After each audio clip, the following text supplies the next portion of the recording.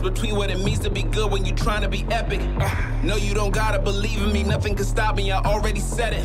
I'm taking everything they stole from us. You got your problems, I'm a whole nother. I'm giving people something to believe in, I'ma show them freedom like a bolt cutter. We gon' fight back.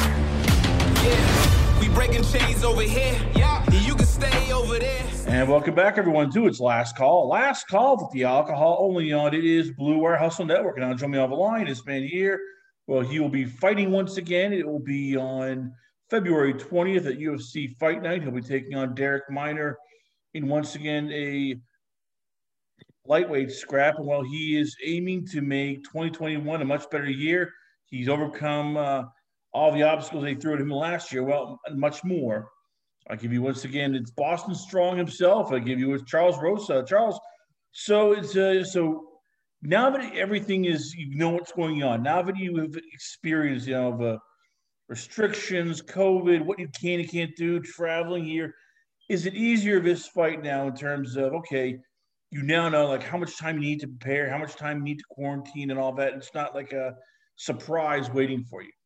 Yeah, I mean, honestly, for me, it's not much of a difference. It's what it is, I mean, every fight I train as hard as I can for. And obviously, in 2020, there was a lot of restrictions and things. I mean, I was able to fight.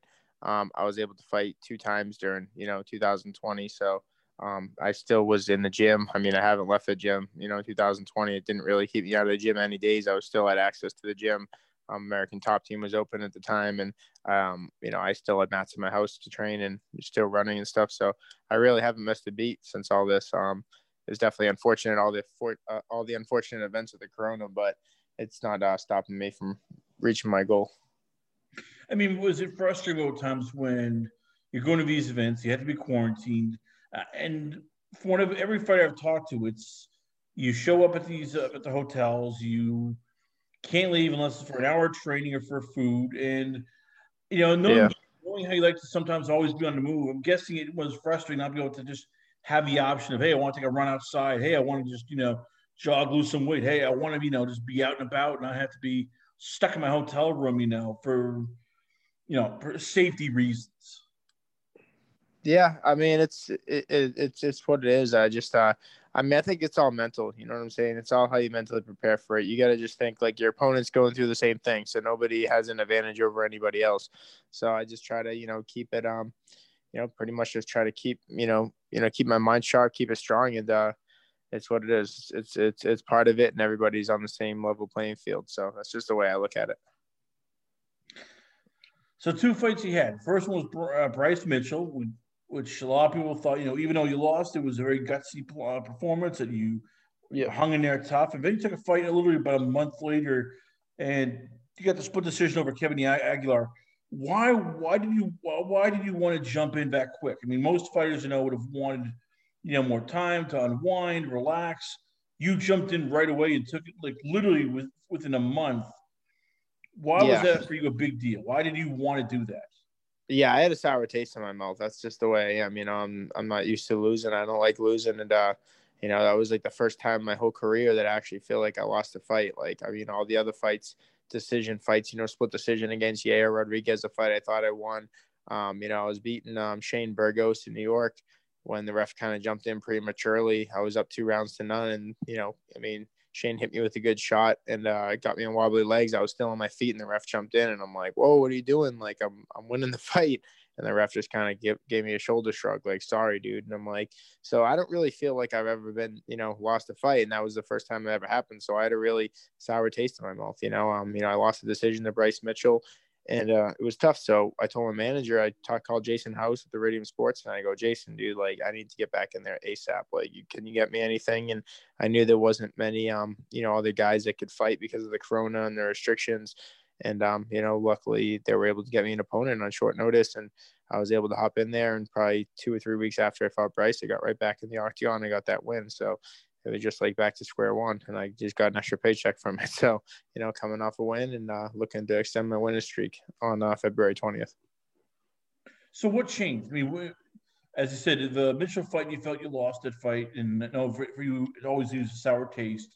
Then you go and you beat a guy, Kevin Aguilar, and you look much better. Like, what changed? Was it just the opponent? Was it, the motivation? Was it Different Yeah, training? Like, what changed between the two fights? there wasn't much different. It was just the mindset. Like when I went against Bryce, like I'm an adrenaline fighter. So like when I went and fought Bryce in Jacksonville, we fought in an empty arena. There's a large empty arena, probably seated like 20,000, and there was nobody in there. And I walked out, and you're used to the music, you're used to the fans, and you're used to the adrenaline. Like when you walk out to a UFC fight, it's like a moment you'll never forget. It's thrilling, And when I walked out, it was none of that thrill. It kind of just felt like I was walking into like a sparring match a little bit, and I didn't really have much urgency in that fight. Like I didn't have that adrenaline rush that kind of makes me great. I didn't I didn't feel like a superhero like I usually do. Like when I walk out to a fight and that adrenaline's going and I'm pumping, I feel like I'm superhuman.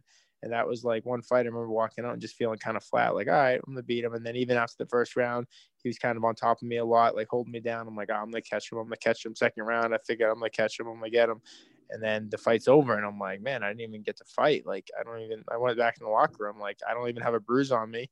I don't have a scratch on me. I'm just basically got held down for 3 rounds, and I didn't fight, and it bothered me. So I was still hungry. I feel like I didn't get out of my system. So I went back and I learned from that fight. I said, I'm never going to go into a fight again and not fight my heart out and do what I always do, whether there's a crowd or not, or whatever there is. Like, shouldn't have to rely on the crowd and the audience and all this stuff. So that's what I did. I went out and had an awesome fight against Kevin Aguilar and got a big win against him. So happy to get that W.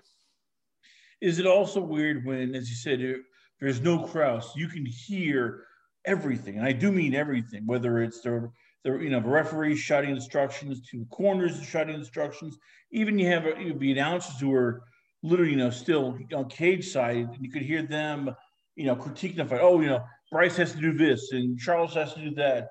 Does it get weird when you can hear all that? It's like, okay, that you're trying to focus on a fight, but the brain's processing all this information at once.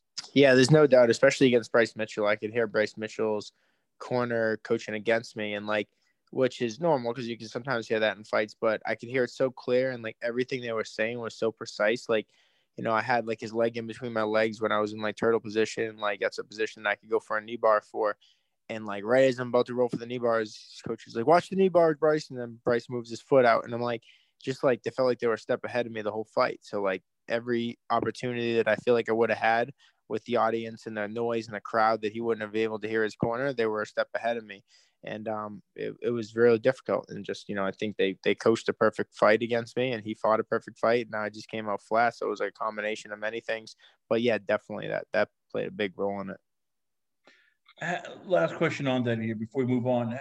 How much do you feel that was for him a huge advantage? And I'm not picking on your Coach America Top Team, but you've heard them so much, it's almost like, okay, they know what you're going to do, what not to do. With a guy like Bryce, who is very young, how much do you feel that was an advantage of him where he could literally have that earpiece, looking almost that third eye, looking down, going, okay, this is what's being set up, so you got to do this, or that's what's being set up and you're doing that, to the point where you're going, oh, crap, what can I do? Because they're seeing this before I can literally apply it. Yeah, there's no doubt. There's also an advantage of coming out of a small gym and place, in Arkansas where the whole gym is surrounded by you. You know what I'm saying? So there's definitely advantages to that. So people think it's the best to go train at a big, large gym with all UFC fighters and all these people. It's great for training partners. But, when you have a small team of people that care about you and their whole life revolves around just you, which probably his coaches do, it's actually it's a big advantage. They're watching film, they're studying, they're just focused in your fight. There's nobody else's that they're really focused on. They got Bryce, and I think they got one other guy in the UFC up there, but their whole camp, their whole town, their whole city is surrounded by them, and they have a lot of people helping them. And, I do think it's a good job by his team and his coaches, what they did, and that's a disadvantage of training at a big gym, and that's the advantage of training at a small one with your coaches and your team. If you're just tuning in, ladies and gentlemen, once again, we got Charles Rosa here on the show. We're talking all things, of course, Bryce Mitchell. We're talking Kevin Aguilar. We're talking coronavirus. I want to take it to a step further here, because we've talked a lot with a lot of our American Top Team fighters, and I've always been curious, how does it work in terms of, you have all these guys. I mean, literally at 145, you have people, in its prime, it was you have Daniel Strauss, you have Thiago Alves is sort of in that, weight division. You have, Cole Miller. Yeah, Dustin Poirier. Yeah, Dustin Poirier. How does it work where all you guys are top level fighters? You're trying to get the coaching here. You're trying to get one-on-one. And how tough is it when not only do you guys share with all the other bigger guys, lighter guys, but it's a pecking order right now. Top guys. How tough is this? Just getting sometimes that extra coaching, that extra one-on-one time when they're spread, I'm guessing, thin. Yeah, I mean, there's the saying, the squeaky wheel gets the worm. So that's what it is. You gotta speak up for yourself. You gotta, obviously if you're in the UFC, you have an advantage over guys that aren't in the UFC, guys that are in Bellator or PFL, you have a little bit of an advantage, or guys that aren't even there, just building their way up. So, they just prioritize, the importance of the fight and the people. So it's just kind of the food chain. That's the way it goes. Obviously if someone's fighting for a world title fight, like Dustin Poirier is fighting Conor McGregor, he's getting the most attention. He's getting exactly what he needs. And then, if you're maybe just, fighting a contender fight, you're getting some good work in, but you're maybe instead of getting, 3 private lessons a week, you get 2. So it's just kind of just the way it goes, and, but you also got to speak up for yourself and let them know what you need. So how tough is that when you don't, you want to be, firm. You want to, get your name out there. You want to, say, hey, I need my time, but you don't want, like most men or I call men's men, you don't want to be a whiner. You don't want to go, well, I'm not getting enough time. I'm not going to be coaching you. So how tough is it to do that? Be in that perfect place where you can demand the attention, but it doesn't sound like you're whining. Yeah, it's tough. I mean, it's definitely tough. It's what it is. It's a fight game. It's not an easy sport. It's the hurt business. You get some people's feelings get hurt with things. Sometimes things happen, but it's when at the end of the day, it's just you and one other guy locked in the cage. So you got to do whatever you got to do, whether you got to complain, whether you got to, pay for it or whatever you got to do. You got to make sure that when you get locked in that cage with that one other guy, that you got everything that you need. You get all the skills you need. You get all the coaching you need. So really it's on you as a fighter. We're going to your point once again. It's Derek Minor. This is a guy who has similar size to you and 2 inches shorter, but he has a 2-inch reach advantage. He's also a guy who's been fighting at 145. Does that change the way you approach this? I mean, when you have a guy like this who's coming up in weight, do you look at this and go, all right, he's now going to understand what it's like to face, a legitimate, lightweight. This is no longer featherweights where he's the big guy. Does that change your attack of, all right, I'm going to be more aggressive, I'm going to be more physical, or is it just basically you do you? Yeah, I think Derek's fought at 35 before too. I mean, this fight is a featherweight bout at 145 pounds. I fought my last fight at 155. I can fight at any weight class. I've fought from 145 to 170. But the thing is, yeah, I mean, I don't think that, when we both weigh in, we both have to weigh the same day. So I'm not worried about that. But I think as far as Derek, yeah, it's a step up in competition. He's never fought, a top guy like me that has fought the top guys in the world. He's beat, I think he beat a good guy last fight. It's a pretty quick fight, but he's to step up in competition for him. So we're going to see if he can swim with the Sharks. We're going to find out February 20th. Last time before we let you go, it's going to be killing you here because as we're doing this here, the Super Bowl is only a week away here. And you are a Patriots fan, but yet Tom Brady is in the Super Bowl here. And I'm guessing you're going, well, see, I want Brady to win. But that really pisses me off about the Patriots. But, damn it, he is my guy here. I mean, how tough has it been for you? Like, okay, who do I root for? What the hell's going on? Do I actually root for the Chiefs this time? No, dude, I love Tom Brady, man. He's a legend. He's he's my favorite sports icon person ever of all time.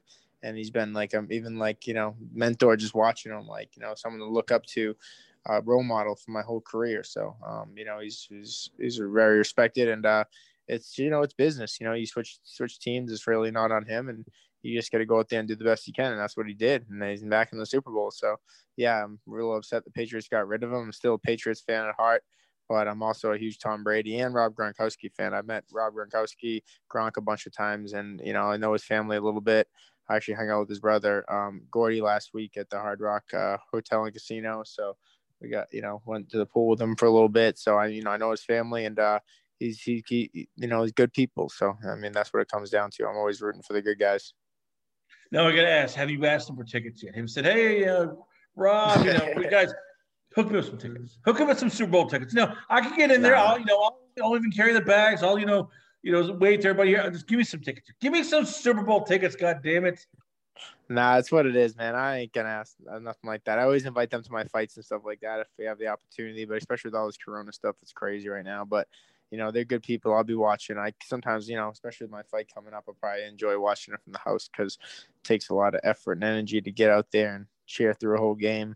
And I got this big fight coming up, so I'll be watching it from my house. Dieting on the couch, but I'm excited to see it. There you have it, everyone. Once again, he'll be fighting it is February 20th.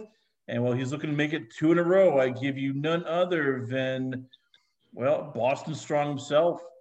I give you Charles Rosa. Charles, before I let you go, where can the fans check you out? Where is the Twitter page, Instagram, the website? Where can fans contact you at? Yeah, everybody can find me at Charles Rosa MMA on Twitter and Instagram. And then if you guys want to check out chuckysfight.com, that's a family charity that we have that's a charity help dedicated to knockout substance abuse. So if you want to donate and help people, getting treatment that don't have the money to afford it, go all for a good cause. And definitely tune in February 20th and watch me knock out Derek Minor. Once again, ladies and gentlemen, I give you Charles Rosa, once again, fighting it's February 20th. Check your time, more listings for more details. We come back. We got Ian Heinisch warming up in the bullpen. He's going to be joining us to talk about his upcoming fight as well. All this and more only on It Is Last Call. Last Call with the Alcohol, only on the Blue Wire Hustle Network.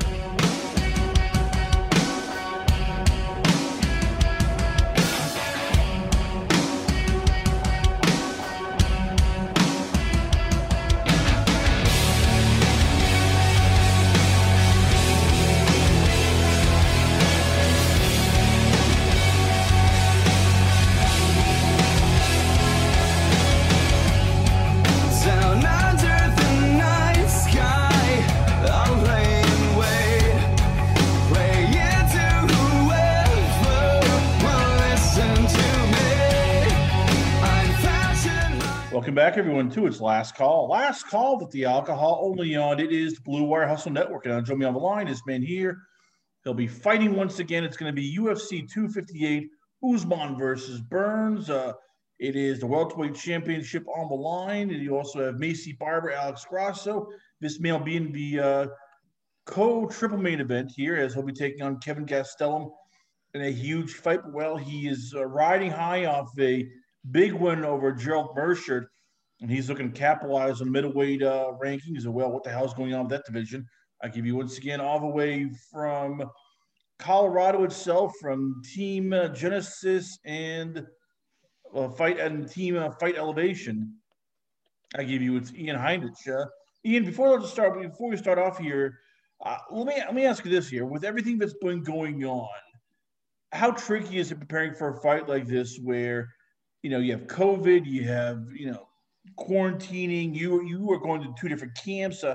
How much has this for you been one of the more challenging camps in terms of having to adapt to everything in the real world and just, in the MMA world? As you saw, my last fight got canceled from COVID, and, that's never, a good thing, especially when we 2 guys put in all this work and, you don't get to fight. But, I'm kind of glad I got it, because now I should be good for at least 3 months, because it's hard to do any kind of prevention of getting sick when you're training fighting. You fight each other, so there's not much closer you can get to someone than fighting them. So, we've just had to adapt and evolve, and like I said, just maybe get a little bit smaller groups, more of a tight niche, and it's actually been better in the training aspect of it, and it's fine. Like I said, you just got to be a person who can evolve. I give you guys and gals a lot of credit. When I say guys and gals, I mean fighters, boxers, combat sports athletes, because it's not like basketball or baseball or hockey or even football, where you can do the social distance thing and still practice and train. Basketball, you can just do 7, 3-on-3 drills, football 7-on-7, hockey 3-on-3. You need to be up close and, touching with people. You can't wear masks when you're fighting here. How difficult was that for you the first time, when it's like, okay, yeah, I didn't try to get COVID. It's just, I'm, wrestling, grappling, breathing around people. And it's like a flu. This one person gets it, even if it's, if they're a carrier, then everybody else gets it. It's like a whole pain in the ass. Yeah, exactly. You know, especially too how hard we train, we're compromising our immune systems, you know, and then the lead up to the fight, you know, catching it the week before, it didn't surprise me because you have so many interviews, you have your medicals, you have so many things going on that you know, it's high stress, you know, and then you got the mindset of, you know, next week it's fight week, we're gonna get in a fight, this and that, the pressure of all that, and yeah, and we're training with people. So it's always been like this in the fight world. When someone gets sick, most of the team gets sick because we're in each other's face, breathing, we're clinching, we're wrestling, we're grappling, you know, we're sweating on each other. So, I mean, you just kind of have to live life and you just pray that, you know, you're fortunate enough to make it to your fight healthy, COVID free. And, you know, I mean, people fought with the flu all the time. I was ready to fight my last fight, but unfortunately, you have to produce a negative COVID test, which I couldn't do. But you know, I feel very confident. Me and my team, we all got it about a month and a half ago, so or 2 months ago. So we're good. We should be all good. And yeah, so I mean, there's only so much precaution you can take with this, and it's the cold. You know, it's a flu, so you just got to kind of you know, work on keeping your immune system high, taking your vitamins, getting sun, getting as much rest and recovery as you can, and that's probably my advice for anyone trying to stay healthy. Let's talk about this camp for you going up. It's a big fight. It's you versus Kevin Gastelum. How much has this been a different camp for you in terms of it's a bigger name, it's a big fight, which I know you want. So how much have you changed in terms of being more prepared? As you said, you know, maybe making sure this time around you lessen the COVID exposure or you get or any exposure for sickness. Like, what have you done differently for this camp compared to the last camp where you got it? You know, nothing really. I mean, the only thing that I've done different is not split between Vegas and here. I've just stayed more grounded because, you know, traveling can kind of wear and lower your immune system. But people who say they try to avoid COVID, I mean, it's a joke. Like, how do you avoid it? Like, I mean, all you can do is prepare by boosting your immune system, let your body fight it off. And once you get it, you're good for 3 months. So that's why I feel confident right now. I'm good. My team's good. We all got it. And it hasn't been the 3 month mark yet. And so we're feeling good. I mean, there's no really avoiding. It's in the air, you know, it's, you know, there's no avoiding it. So it's just keeping your immune system and your stress levels and your cortisol levels lower so your body can naturally fight off anything that comes its way. Kelvin Gastelum. Yeah. On paper, you know, it's most people think, oh, you know, we could beat this guy. He's a small, you know, middleweight. He's 5'9", you know, 71-inch reach, and yet he's made a living off of surprising people, whether it's Jacare Souza, Michael Bisping, Tim Kennedy. What makes him so dangerous? Like when you and your team break him down, and you're taking every fight seriously here, what makes him such a pain in the ass to deal with as a fighter? I mean, he's tough. He's a hard-headed Mexican. He's not easy to put away, and the dude's a savage, man. He's done a lot of things, but we feel he's a little one-dimensional. We feel if we can keep mixing things up on him, we feel on the ground we'll have an advantage. On the feet too, as long as we don't get caught backing up and get caught in his boxing range. And yeah, we're excited, man. We think we match up very well against this guy. How much does it excite you that it's a name? I mean, as a lot of people will say, it's fighting. If you're UFC, you're fighting a lot of good fighters. That's just the truth of it. But a lot of people don't know who Omari Akhmedov is or Derek Brunson. Everybody knows who Kevin Gastelum is. He's, you know, a former Ultimate Fighter, former champion. You know, just a guy who's been around. You know, is one of those mainstream names. How much is this sort of exciting that you can now name drop this to people? Your business people can name drop when they're getting sponsors, and people go, "Oh, I know that guy." I mean, this is different from, you know, Antonio Carlos Jr. This is a guy who is a legitimate star that can help boost your profile. Yeah, absolutely, man. The guy's been in there with the best. He's beat some of the best, and like you said, he's got a name, and you know, and it's all about the hype. And I feel we can go in there and impress myself, impress the world, have a spectacular performance, get the finish, and we can take some of that hype and we can run with it. And I'm excited to do that. We're going to go back to this fight a bit. Take back to the last fight, though. It was you, Gerald Mercer. You were coming off back-to-back losses, so I know that, there's some pressure on you because you want to get back into the winning things. What went right?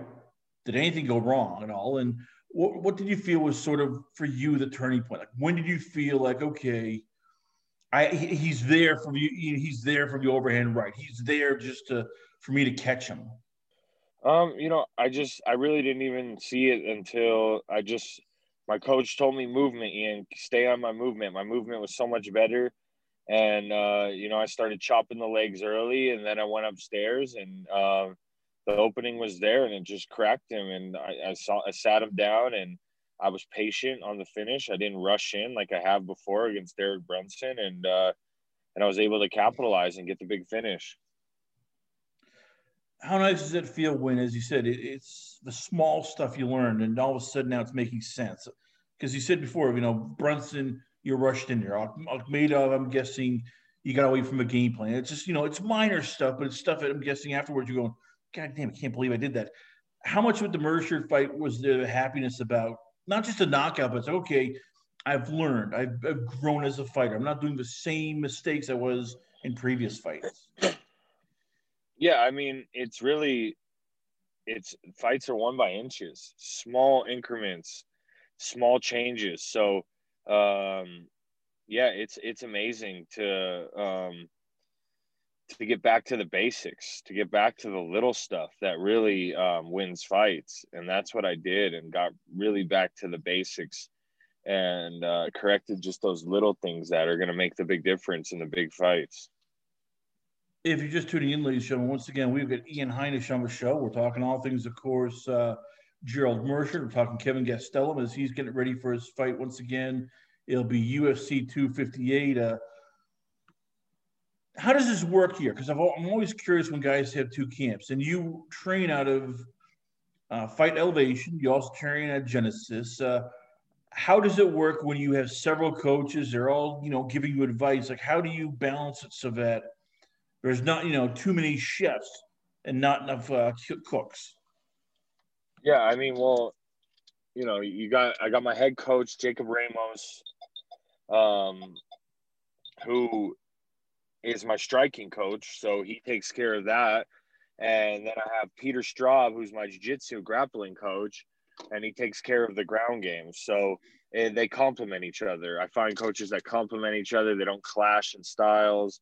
They communicate. I use Landau Performance for my strength and conditioning. Everyone's in communication. Everyone's on the same page. And that's where we stay on track. How does it work for everybody to do that? Because there is egos involved here. I mean, every coach thinks he knows the answer. So how did you do it to get all these guys on the same page when, as I said, you have you have the Elevation Fight Team, you got Genesis, they have their own gyms, they have their own champions. How do they do it so that everybody's going, okay, you know what? We're going to check our egos at the door. We're going to make this work. So, I mean, fighters got to realize you're the CEO of your company. So you go around to gym and you find a gym. Some gyms are different. Some gyms don't like when you cross train. I used to be at a gym like that. I don't prefer that style. I prefer a gym where I can make changes and find coaches that match my style and what I need at that time. And then we can work out a deal and put them in positions that I need them for me. And I can organize it as such. Some fighters prefer to have one coach tell them exactly what's going to happen and who's going to coach them. That's fine for them. I've moved out of that, and I like it where, like a Tiger, for example, when I train in Tiger Muay Thai in Thailand, there's, a bunch of different coaches there. There's a boxing coach. There's a few boxing coaches, a kickboxing coach. There's your head MMA coach. There's a wrestling coach. What coaches do you need for that particular fight? Or what coaches do you vibe with? What coaches do you feel most comfortable with? And then you hire them and you negotiate percentage and you use them. And all the coaches talk to each other. For me, it's been Jacob Ramos is my head coach. He's my striking coach. He's a boxing coach. And I've been using Coach Clem down at he's a Muay Thai coach down there, and I've just been paying him for sessions. And then I've been using Peter Straub at Team Elevation, who I vibe with on the grappling side of things. And then I'm able to cross-train with the Team Elevation guys who have a ton of good bodies over there. And so it's just, it's your business, and you got to see what suits your style and for your company and for your fight coming up. And then you put your team together and you just try to make it a dream team, and everyone communicates, and it's just in the actions show from your work, you know. How frustrating has it been for you just this past year, when you strike me as a guy who you like to experience everything? You'll go to Vegas, you'll go to Miami, you'll go to California if it means getting new training, experiencing training with new people to learn stuff. And with COVID, that put a crimp on things. You can, traveling outside of the state, that's not possible because you have to have 14 days of quarantine. Flights, you have to wear full masks, you have to be isolation. How much for you is 2020 about literally just all these lost opportunities because you couldn't travel, you couldn't just go wherever you wanted to or do whatever you wanted to because there was a lot of restrictions and you can't get around them? I mean, honestly, wherever I was at, there wasn't many restrictions. So I was able to drive to Vegas, drive back to Denver. There was no quarantining. I went to California. I'm going to go to Florida after this fight. I'm not really seeing these effects. MMA is still going, and the UFC's running. And, I mean, if you feel sick, you stay at home. And, so, I mean, I can't go to Thailand, so I've been affected there. But like I said, you got to adapt and evolve to all situations, and that's what being a fighter is. And fighting translates to life a lot of times, and so you got to be the same way in life.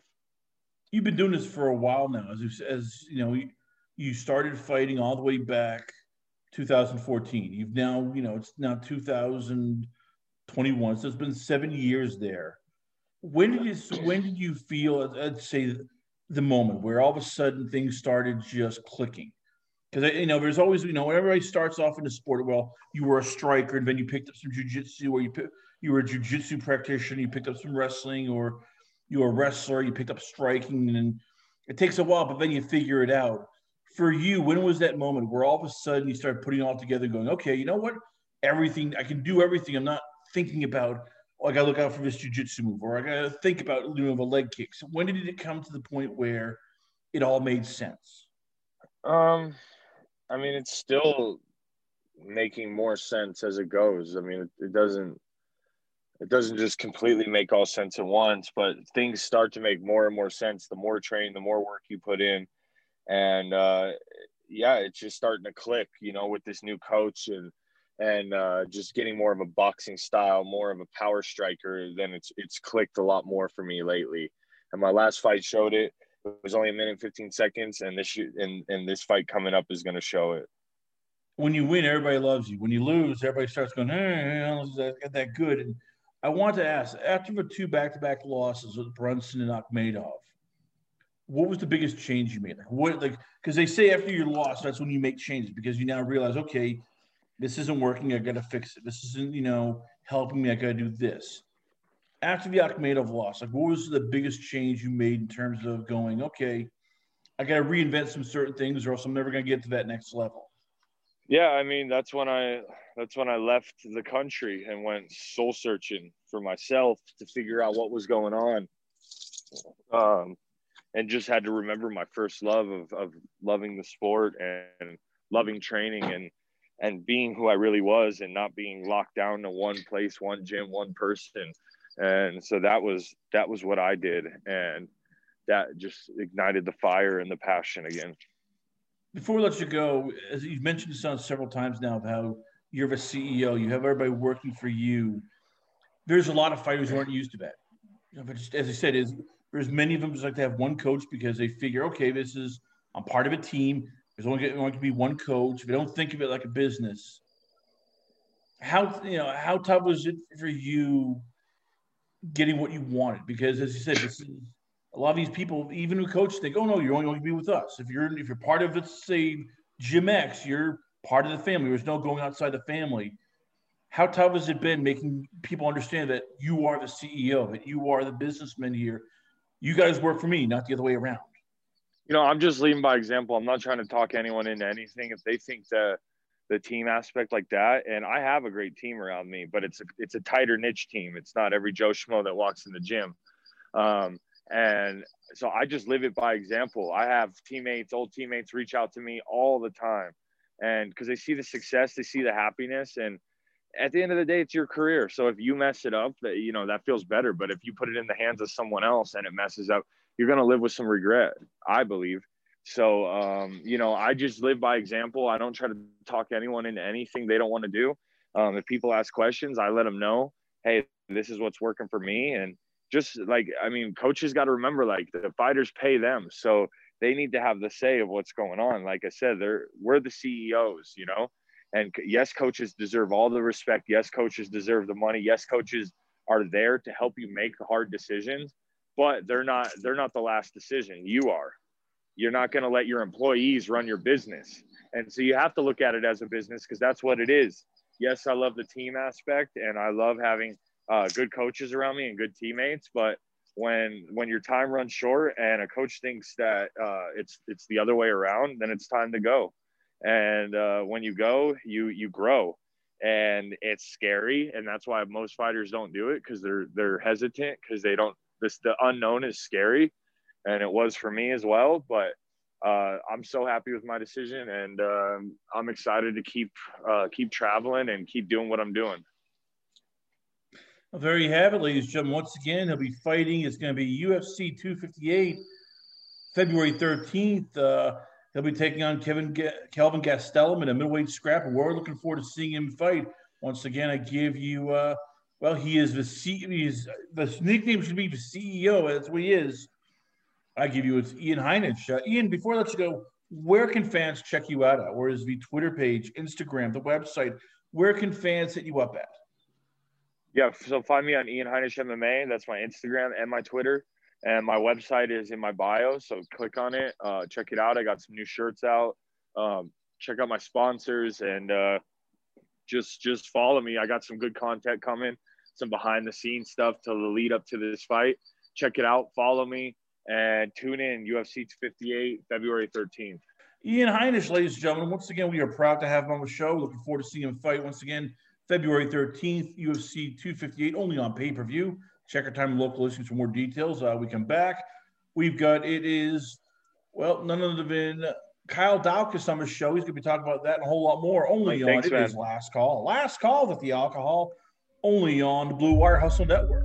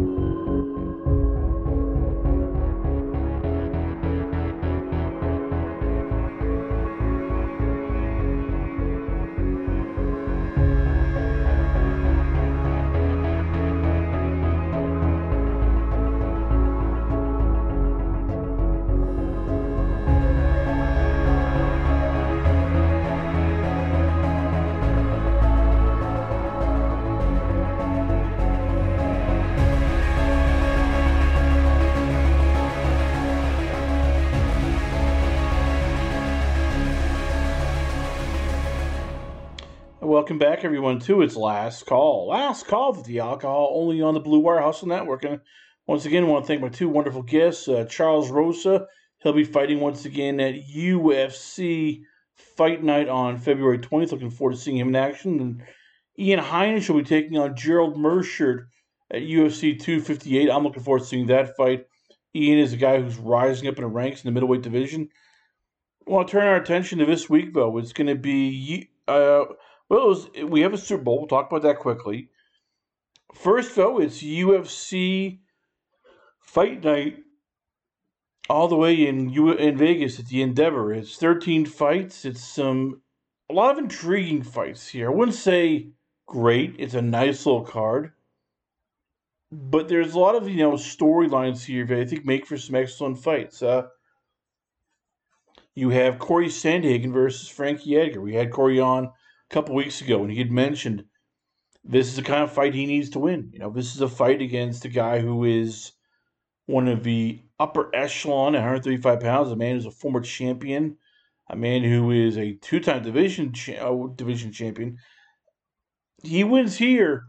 You can argue he's the number one contender for the bantamweight title versus the winner of Aljamain Sterling versus Peter Yan.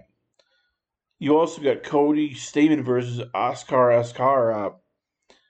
Askar is a phenomenal, prospect coming in there. Cody Stamann, he's only lost to some top tier guys, and you wonder that last fight against Rivera, was he mentally there, or was he still grieving because he had to bury his brother a month ago? We're gonna see what happens here. It's a good fight, Winner of this finds himself in the hunt at 145 pounds. Loser might have to win a couple more fights. You've got Clay Guida versus Michael Johnson. Is this the final time that Michael Johnson is in the octagon? I mean, he loses this fight, and you start to wonder, at what point does the UFC just let him go? You have some phenomenal prospects here who will be fighting. Karol Rosa, 135, is somebody you got to keep your eyes on.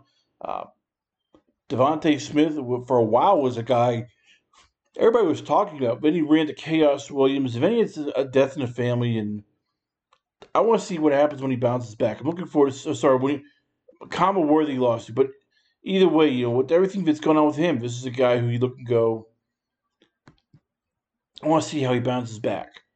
You got Mike Rodriguez, Danilo Marquez, and light heavyweight scrap. That to me is just action packed, and it's all the day before the Super Bowl. And as I said, it's going to be Alistair Overeem versus Alexander Volkov. Winner of this, they find himself in a number one contender fight. You can safely argue that if whoever wins this can go, well, we are right there. We can take on the winner of either John Jones if he comes down to heavyweight, or possibly Curtis Blades if Blades decides or if they decide they don't want to do Curtis Blades as a number contender. And look, Volkov's last fight out, it was a vicious TKO victory over Walt Harris. That was pretty impressive.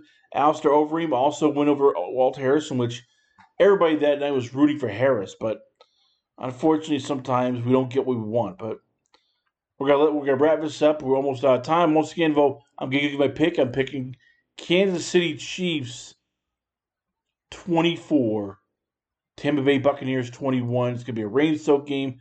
I have confidence in Patrick Mahomes, in Travis Kelce, in that Kansas City offense. It's going to be a good little game, but we got to wrap this up. So once again, for Ian Heinisch and for Charles Rosa, this is Chris Connor saying have a great weekend, everyone. Enjoy the Super Bowl. Enjoy the fights. We come back. We got a whole lot more here, Vo. Next week, only on it is Last Call. Last Call with the alcohol, only on the Blue Wire Hustle Network. So stay tuned for more great action on the network. Coming up, don't miss it.